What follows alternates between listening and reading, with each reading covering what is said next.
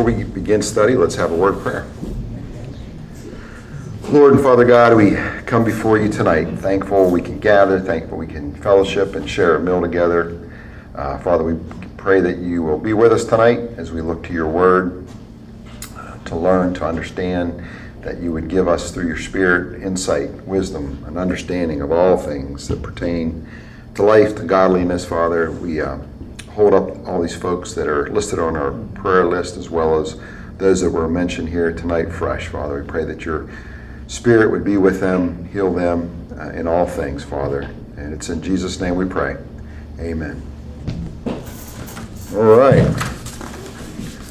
So we're going to continue on with our series on Christian growth. Tonight's going to be my last night of filling in for Dave. Dave will be back next week, and we'll continue in this series on Christian growth, these different subjects that we've been touching on and studying on Christian growth.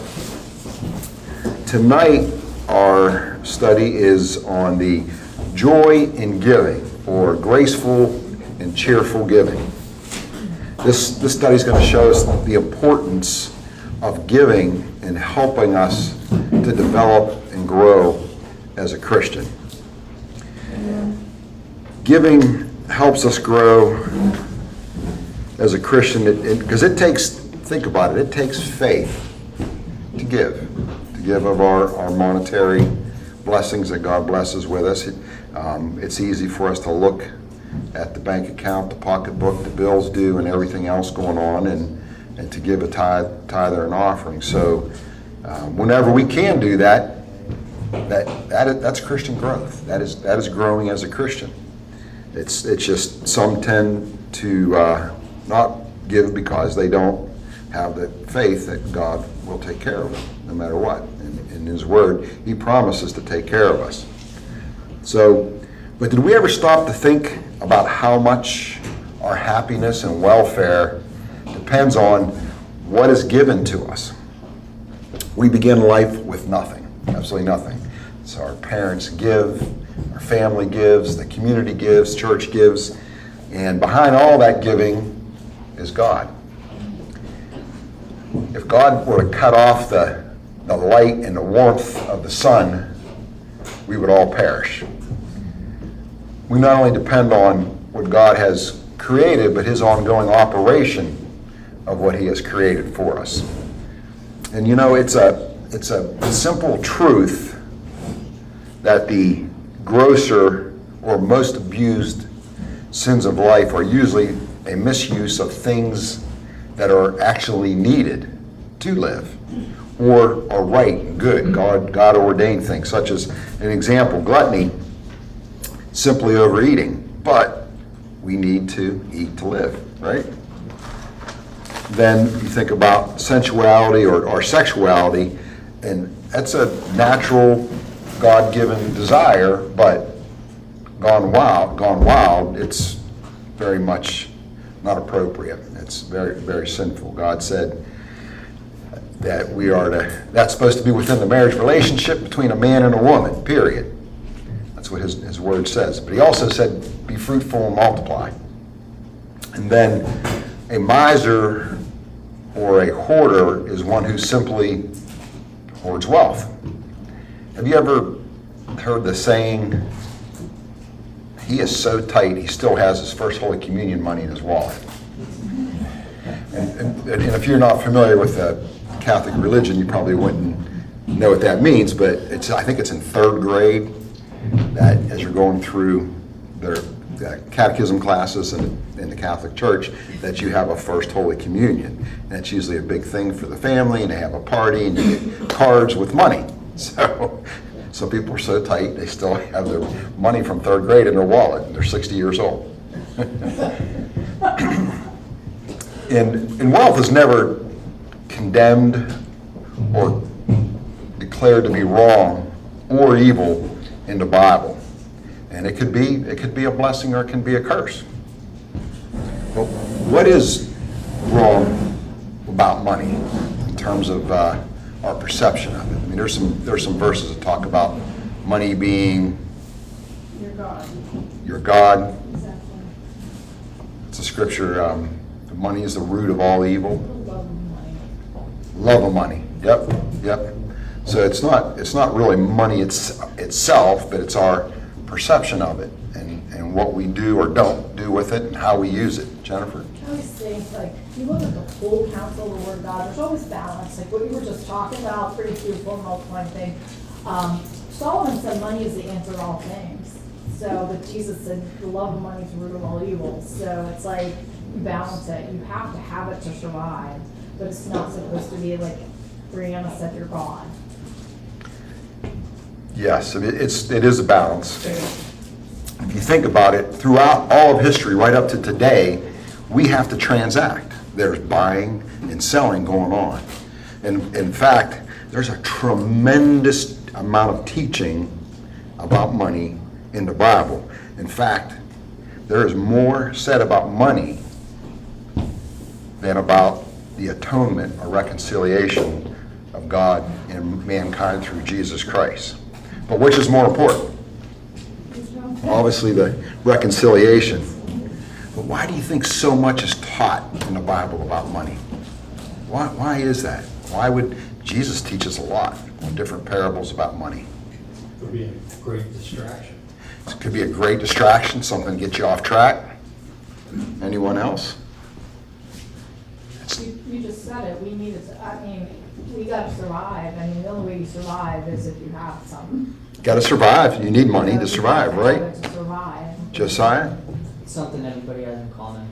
Something everyone has in How common. relate to the teaching of it. Everyone has, the root of all kinds of evil too, you know.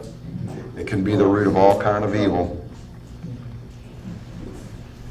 So there's this, as I was preparing for this class, I never thought about that. There's literally more taught about money in the Bible than salvation.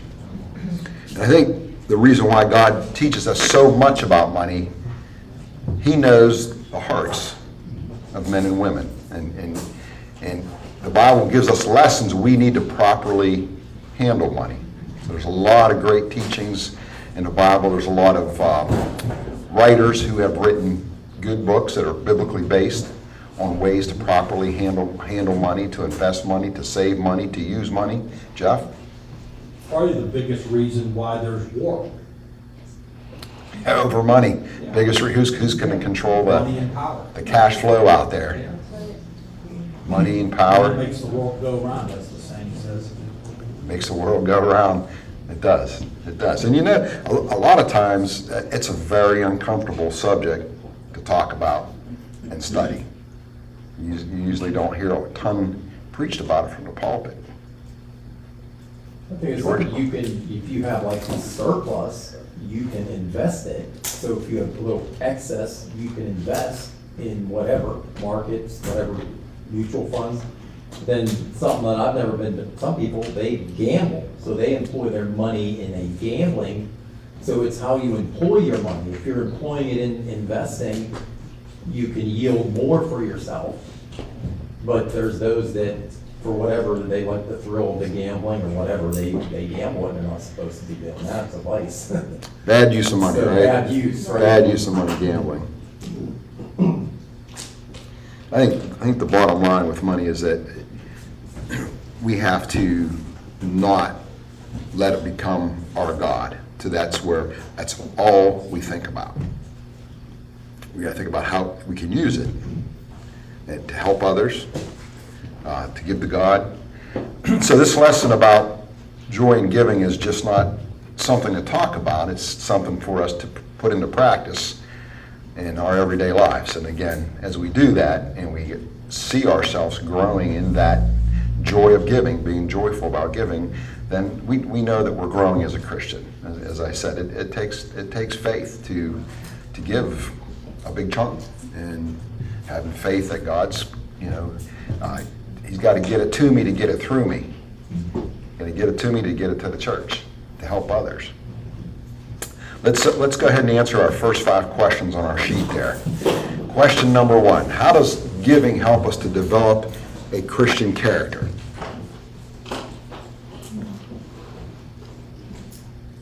Jennifer? It's putting others before ourselves. Putting others before ourselves? Yeah, so Spirit of Christ is the spirit of giving. So if you think about John 3:16, God gave his own one and only Son. So the Spirit of Christ is the spirit of giving. Number 2, how much of what we have was given to us? Everything. Nearly everything, right? So we talked about the grosser sins are usually caused by what? Jennifer? Like attitude of the heart, like greed, selfishness. I think that one thing I know that God always shows me, people are more important than things, Jennifer. Yes, yes. People Are matter. more important than things. What they were looking for here, these sins are caused by what? It's actually a perversion of things that are right, like sexuality, food. Those are they're right things, but they're easily misused. Number 4, does the Bible denounce wealth? No, it does not. Why does the Bible teach so much about money? Number 5 there. Has a big impact on our lifestyle. Big impact on our lifestyle, big impact on our life, period.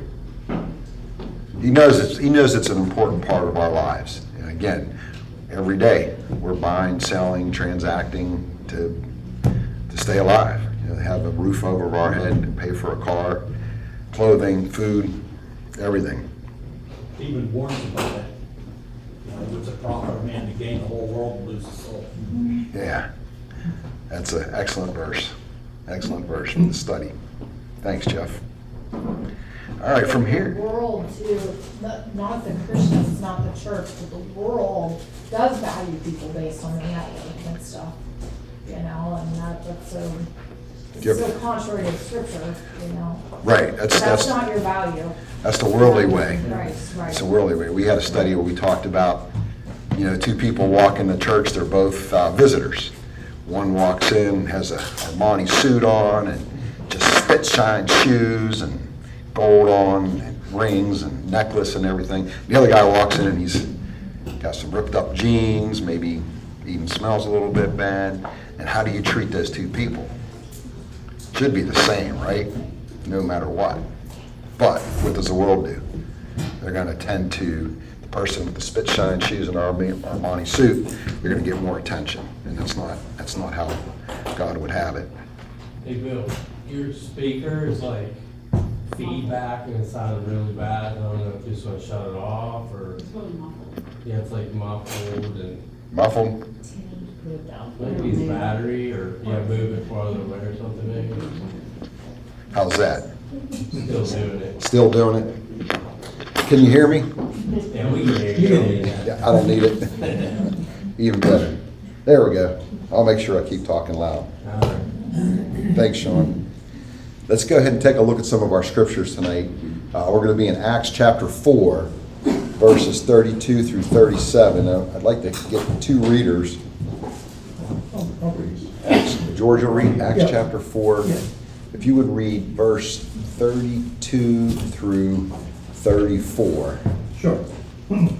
All the believers were one in heart and mind. No one claimed that any of his possessions was his own, but they shared everything they had. With great power, the apostles continued to testify to the resurrection of the Lord Jesus, and much grace was upon them all. There were no needy persons among them, for from time to time those who owned lands or houses sold them, brought the money from the sales, and put it at the apostles' feet, and it was distributed to anyone as he had need. Okay, thank you. And if I can get someone to read verses 36 and 37. Any other readers? Brianna? And is it Joseph? Yeah. Who was also named Barnabas by the apostles, which is translated son of encouragement, a Levite of the country of Cyprus, having land, sold it and brought the money and laid it at the apostles' feet. Okay, thank you. Joseph, I'm not sure how you pronounce it. I was going to say Jose. Jose, Yeah. yeah. It was Mexico, so I said. Yeah, yeah. Cyprus, didn't he? Was it Crete? Oh, no, Cyprus. So the first part of this verse, it's interesting. He talks about the multitude. Can we actually place a number on the multitude?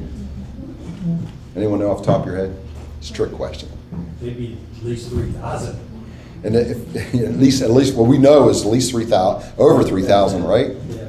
So this is kind of almost after the first year that the church started. So if you go to this same chapter 4 that we're in, jump up to verse 4. However, many of those who heard the word believed, and the number of the men came to be about 5,000. So that's the men. So we know we're over 5,000. They talk about the multitude here. So by the end of the first year, the Jerusalem church had grown to well over 5,000 members. So, and of course, Acts talks about how to become a member of the church. And I always found that interesting when I became a Christian, that, I thought, well, you got to join this church. They must have some class you got to go through and take a test, and all these man-made rules. And no, it's not how it works. God does the adding to the church when people obey the gospel. Of course, we can make a decision to affiliate with a specific church and be a member of that church. But no man has a right to say how someone is to become a member, because the Bible tells us how to become a member of the church. And Acts chapter 2 kind of shows us how to become a member of the church. In this verse 32, Acts 4:32, stated here, those who believed were of one heart and one soul. What's meant by that? Of one heart and one soul. They all pulled in the same direction. All pulled in the same direction. Unity, right? Yeah, I was gonna say unity. Does that mean anything else to anyone else differently? What's the first thing you think of when you read that? Jennifer? I think they were like close like a family. Close like family. Yeah, the brotherly spirit was so strong they felt completely united, sympathy, and love. And the verse goes on in 32, neither did anyone say that any of the things he possessed was his own, but they had all things in common. What's Luke talking about here when he means no one said anything was his own, they had all things in common? What's that look like? Brianna? And in my opinion, it sounds like they all understand that nothing is theirs, so they don't maybe want to mention it because it's not really theirs, it was given to them by God. And they have everything in common because they have the same heart and soul. So I mean, if they have that in common, they know what's important. Yeah, when you're connected like that spiritually, in love and sympathy with one another, it's just like whatever belonged to any one of them belonged to them all. Is how that's kind of read. They no longer talked as if anything they owned was their own private property. Not that they put all they had each one put everything that they had into a community storehouse. That's not how it's read. But they shared according to need, based on the church's need, the members' needs. And we can also, it's not just about giving money. Of course, that's we're called to do that, but giving of our time, I think sometimes is even harder to do. And as the old saying, time is our most precious commodity that we have. And if you think about it, if there's as an example, if there's a member in the church that needs some plumbing done, and there's members of the church that have that gift that can do plumbing work, and they take care of that work for that individual. That's not much different than really giving money, is it? And sometimes I think we need to do something as a church family, like, hey, I know how to do this, that, and this is what I do for a living, and this is my business or whatever. And if we all knew what each other did, we might be surprised how we can help one another. It's very similar to having everything in common.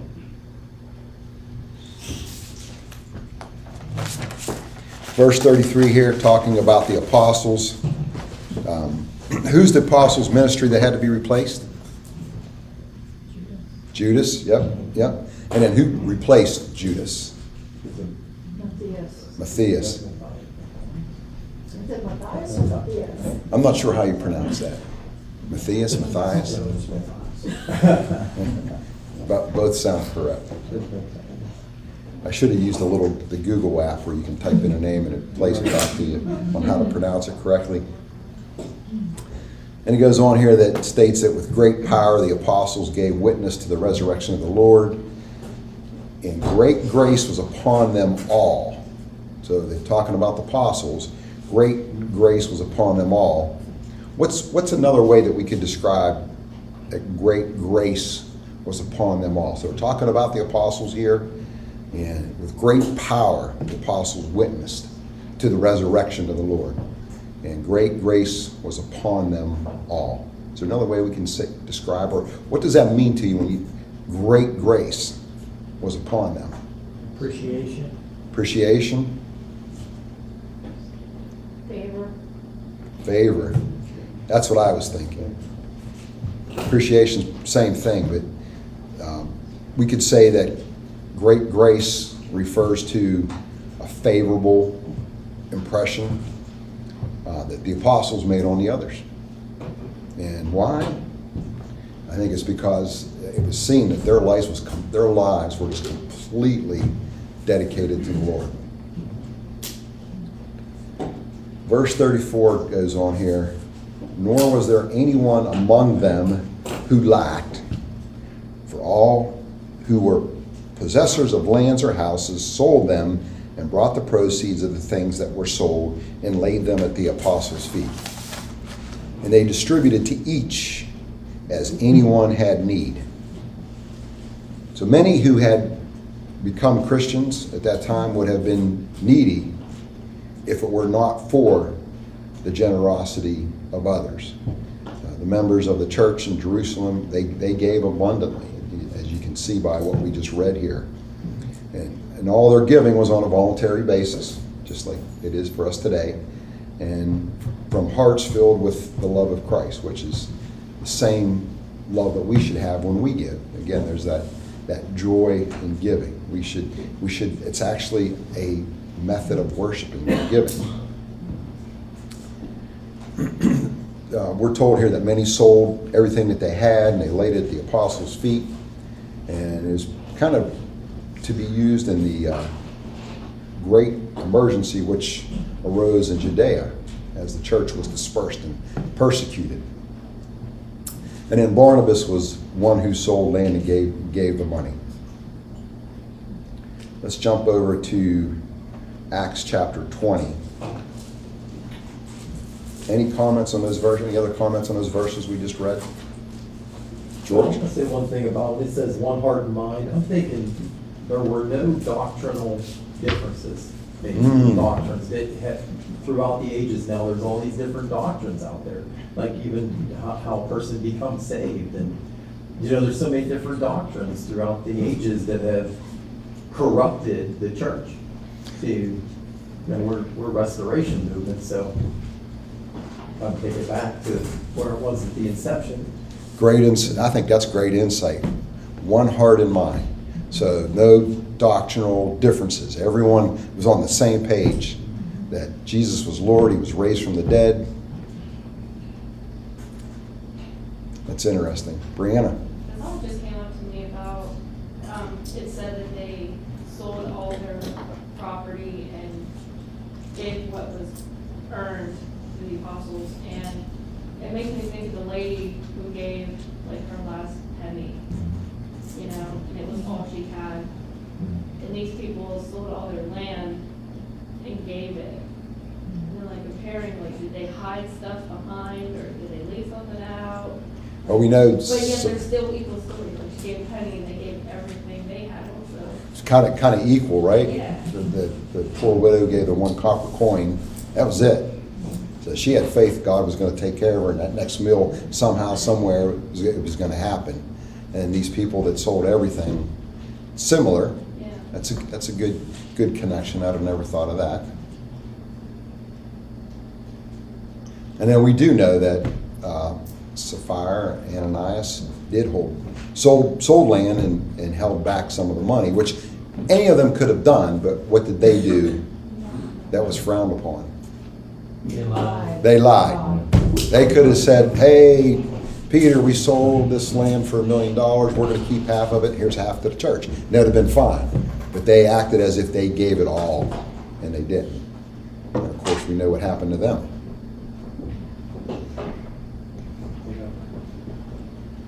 Good points. Good. That's good insight on those couple of scriptures. Anything else on those before we jump to Acts 20, verse 35 here? All right, I'll go ahead and read this one. I have shown you in every way, by laboring like this, you must support the weak, and remember the words of the Lord Jesus. Remember the words of the Lord Jesus that He said, "It is more blessed to give than to receive." So this is one of the touching scenes in Paul's life. This was his farewell to the elders of the Ephesian church. And he told them he had been an example in laboring, even though he was, a missionary. He labored to support the weak and reminded them that Christ said, "It is more blessed to give than to receive." Now that's in red in my Bible. Is that in red in your Bible? So Jesus said that, right? Mm-hmm. Where else can we find that at? Anyone have like a scripture that references another scripture where that's at in the New Testament? Matthew, Mark, Luke, John, the Gospels, I should say. You're not going to find it. So this is the only place that is written where Jesus said it. It's more blessed to give than to receive. So this was very, very, very interesting to me, but it is literally not in Matthew, Mark, Luke, and John. But there's no indication that Paul would have ever possessed a copy of Matthew, Mark, Luke, and John's Gospels. He probably was off on missionary journeys as they were being written. But Paul, so he had to have heard this from Jesus. But think about, when Paul on the road to Damascus, Jesus spoke to Paul supernaturally.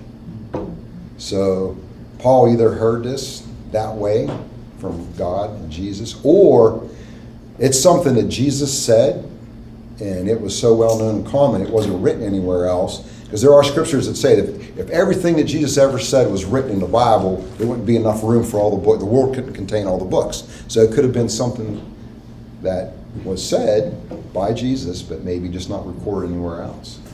But I thought you might find that interesting. That's not anywhere else. But why is it more blessed to give than to receive?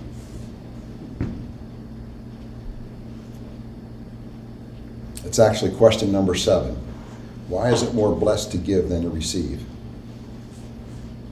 Jennifer? Because the whole message of the gospel, when Christians after we get saved, is we're supposed to be other-centered, not self-centered. Not other-centered. He makes so if you're not centered on yourself, you became a believer, you're saved, you get the picture here. Why would you still say it's more blessed to give than to receive, though? Because that's what God wants us to do. Brianna? That was pretty much what I was going to say, but the feeling that you get is so joyful. And, that's what he wants us to feel like, is to have the joy. And that's what you get when you give. Jeff? I think it also helps you follow the example that God gave by giving his only son. I agree with that, yeah. Yeah, that's kind of where Brianna was going too. You know, maybe that's how God felt. You think about when you give or you help other people, don't you feel good about that? I mean, it does a lot for you, probably more so than the person who receives. And in fact, I've talked to some people who they don't like to receive. They're givers. They want to give. But the Bible does talk about giving and receiving, and there are times in our lives when we may need to receive. But I thought you'd find that interesting about that scripture not being in the Gospels. Ron? It takes sacrifice to give than to receive.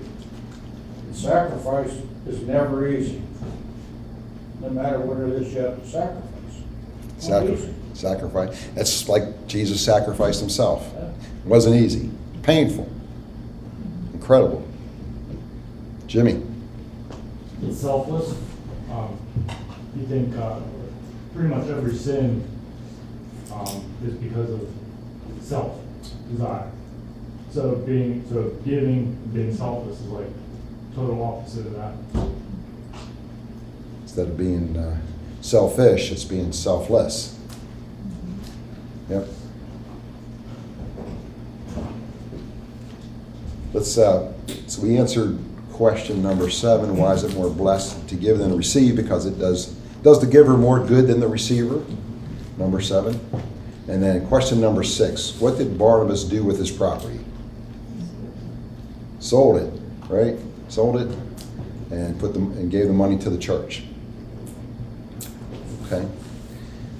Anything else on that scripture before we jump over to 1 Corinthians chapter 16?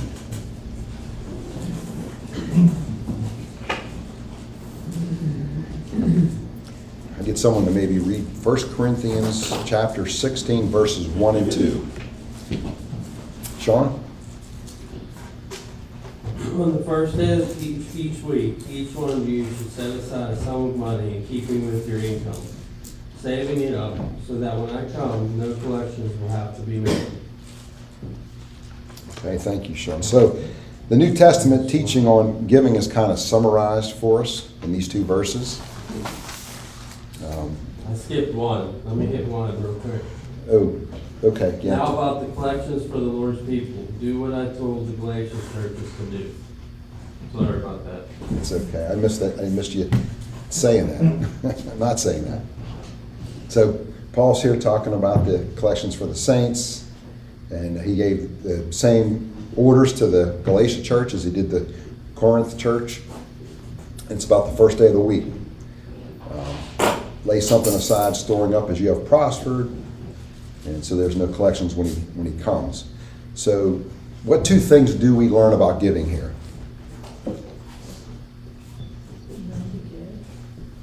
What's that? Telling us When to give? Yep, the first day of the week. And also telling us how to go about preparing for giving. Prepare for giving. Storing up, And what else? Brianna? He tells us that he's coming back. Coming back. The other thing he tells us here is that we are to give as we have prospered. The first day of the week was made sacred by the resurrection of Jesus, and it's the day that the early church met for worship. And I think the primary reason here for requiring a contribution to be made that same day was that Christians were meeting together anyways for the Lord's Supper and for worship. So it made sense. And of course, we're supposed to each give as we have prospered. And that's part of Christian growth in terms of giving. If you prosper, you're kind of giving more than you did when you didn't prosper. And just having that thought process in our mind as we give and prepare our giving, that's growth. Let's answer questions 8 through 10 here. Number 8, when should Christians give? First day of the week. Number 9, how many of us should give? Each one of us. Each one of us. And how much should a Christian give? As you prosper. As you prosper. That's it. Okay.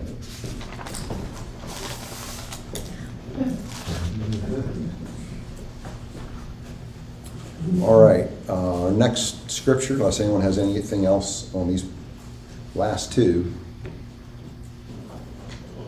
If not, we're going to jump over to 2 Corinthians chapter 8.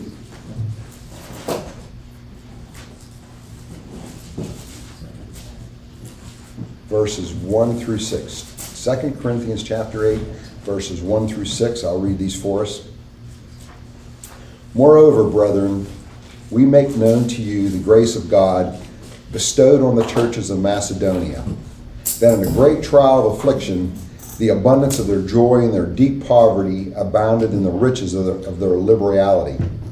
For I bear witness that according to their ability, yes, and beyond their ability, they were freely willing, imploring us with much urgency that we would receive the gift and the fellowship of the ministering to the saints.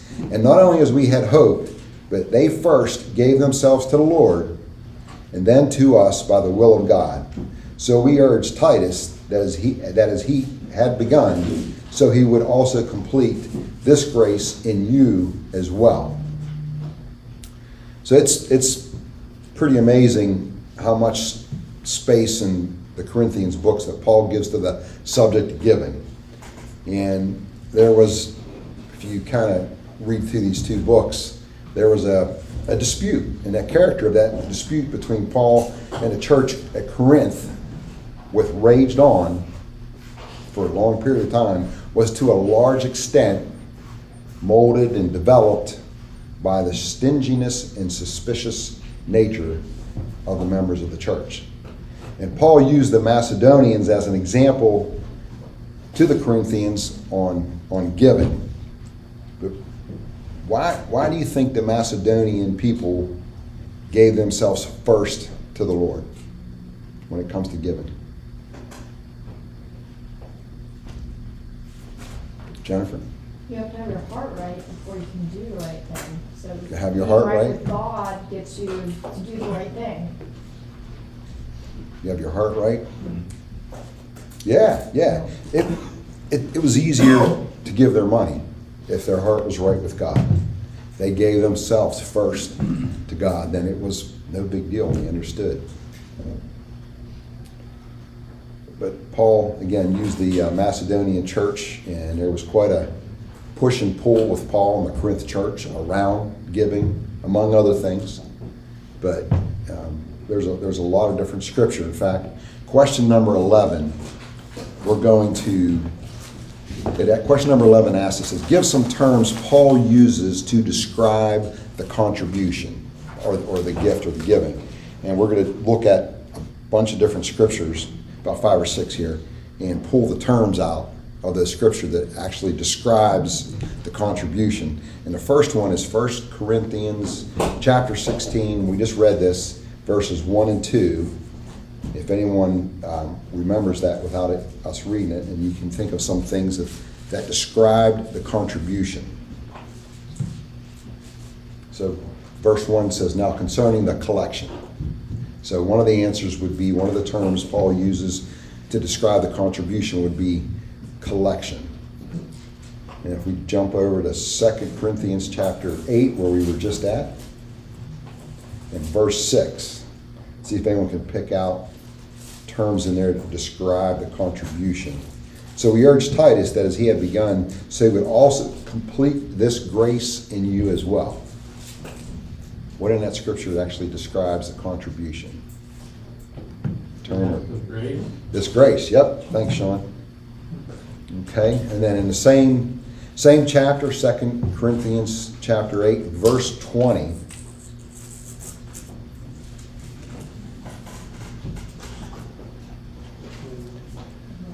Second Corinthians chapter 8, verse 20. I'll read this one for us. Avoiding this, that anyone should blame us in this lavish gift which is administered by us.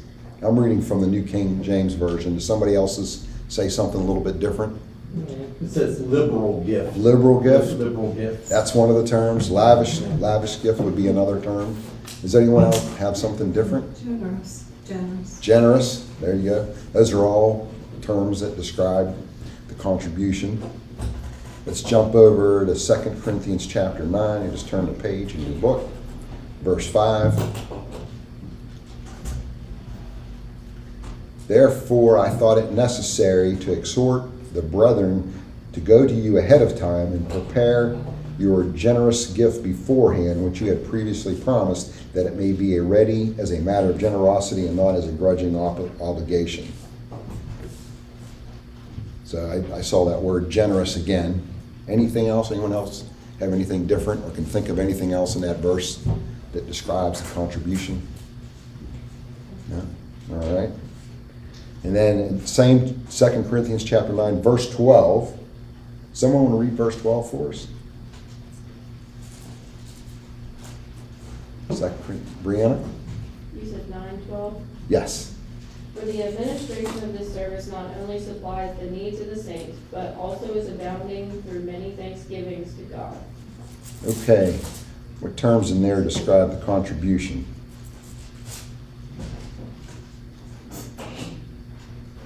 Any thoughts from anyone? Thanksgiving. What's that? Thanksgiving. Thanksgiving.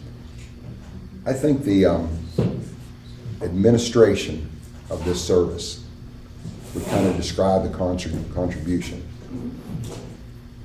That word administration, we kind of can derive the word minister out of that.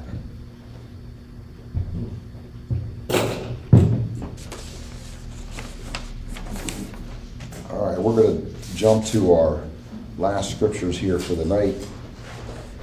2 Corinthians chapter 8. So you just turn back a page.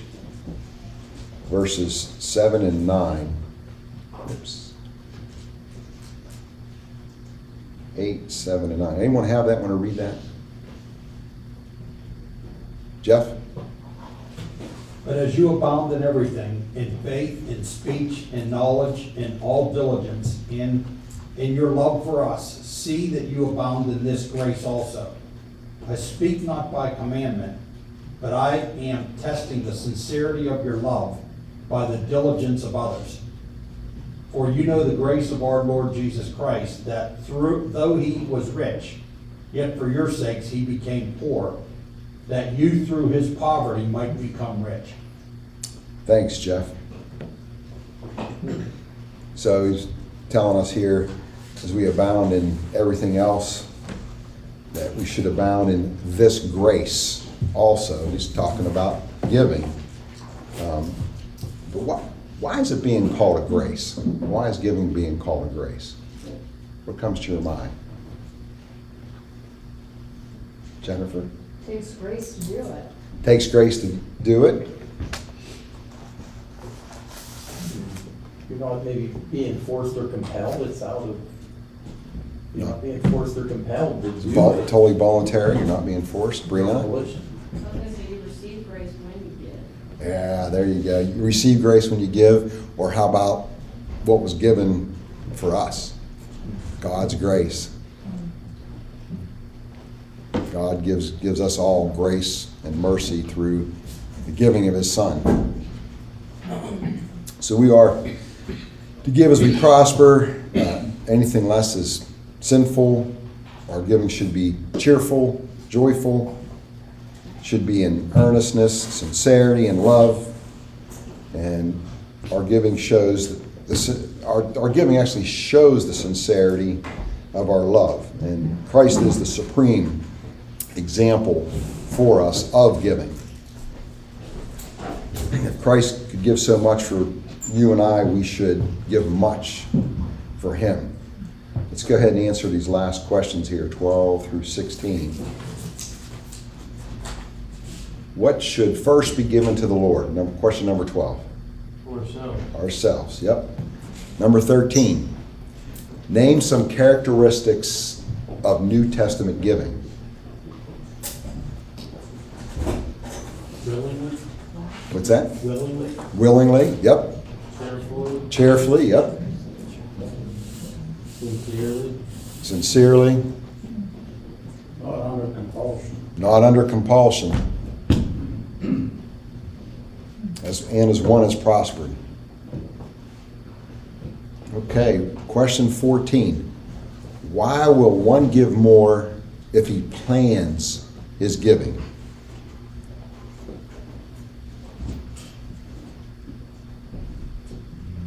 Why would someone give more if they actually plan out their giving? Sean? Because you won't be given your leftovers or what, you have left over after you spend all your money on what you want to spend it on. If you plan it out, you've got your first best.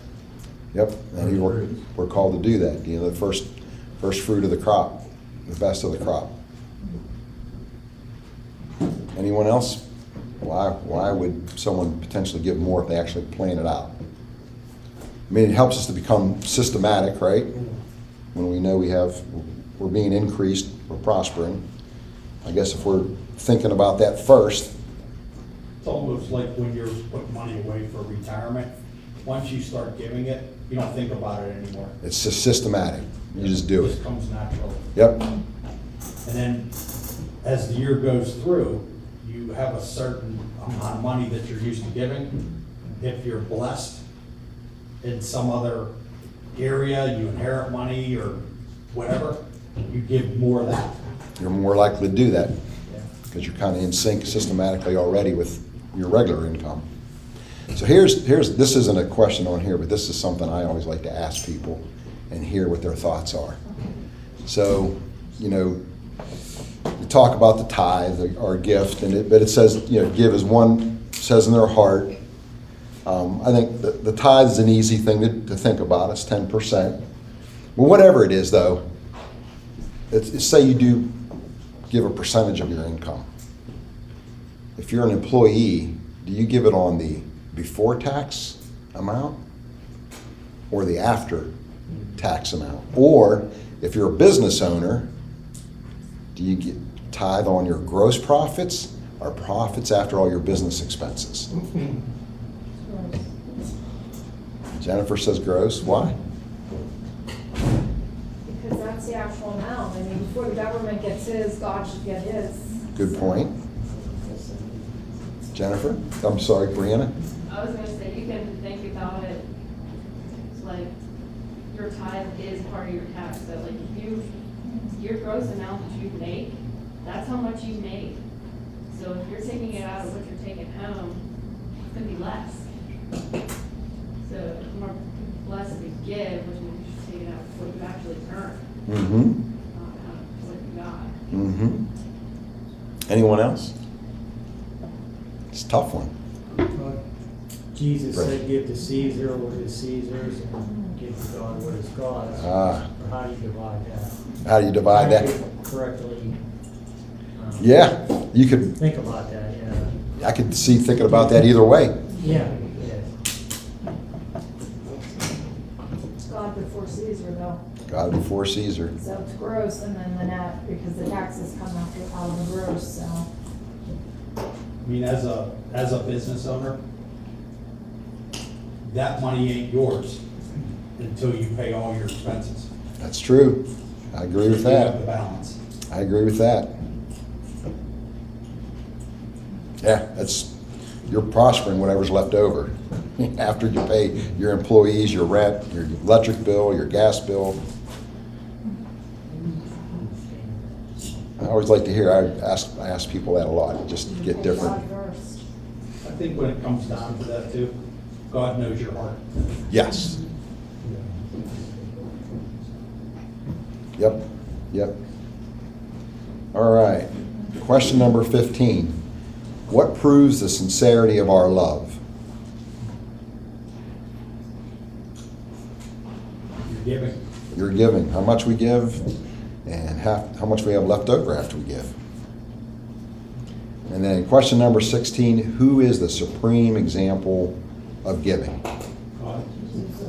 Yep, God with giving Christ. Yep. We have a couple more minutes here. Let's take a look at 2 Corinthians chapter 9, verses 1 through 11.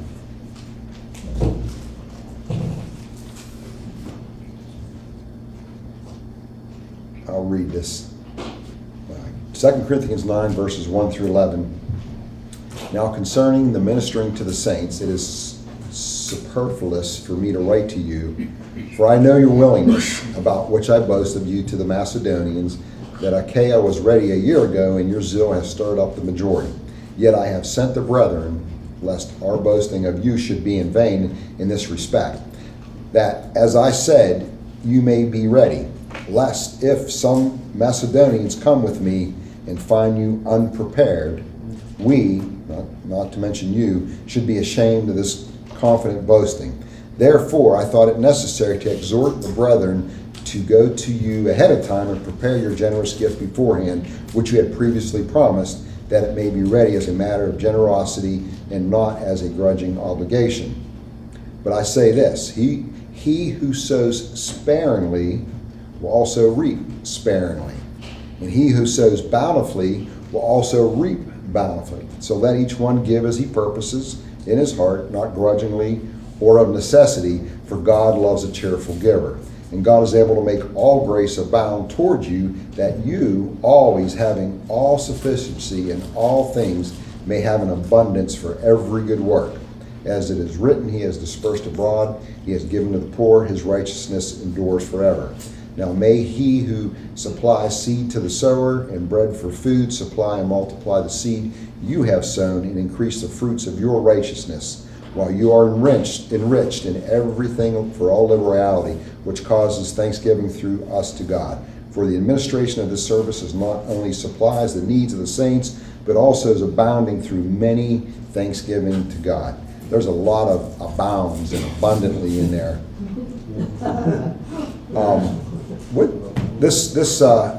But I say this, he who sows sparingly will also reap sparingly.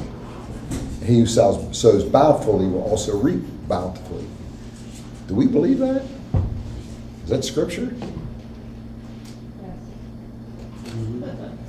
Now, I think there's some danger here where someone says in their heart to themselves, I'm going to give because I'm going to get. And that's the only reason I'm giving. That's not Christian giving. But the Bible talks a lot about sowing and reaping. And you think about if a farmer sows a lot of seed, ideally a lot of crops grow up out of the ground. So I mean, it's God's economy versus our economy. Brianna? You can't really think about it in that aspect though, I think, because say it is a farmer and they're like putting all these seeds down, they expect it to grow. That doesn't mean it will. So if you give something and expect something to happen, Yes. you don't know if your expectation is going to happen. So, That's the wrong kind of giving. right. Jeff? The Lord does sort of challenge you too, says testimony. Yeah, I think it's only one of the areas of scripture where God says, test me, in Malachi. And I think Proverbs 3 talks about that.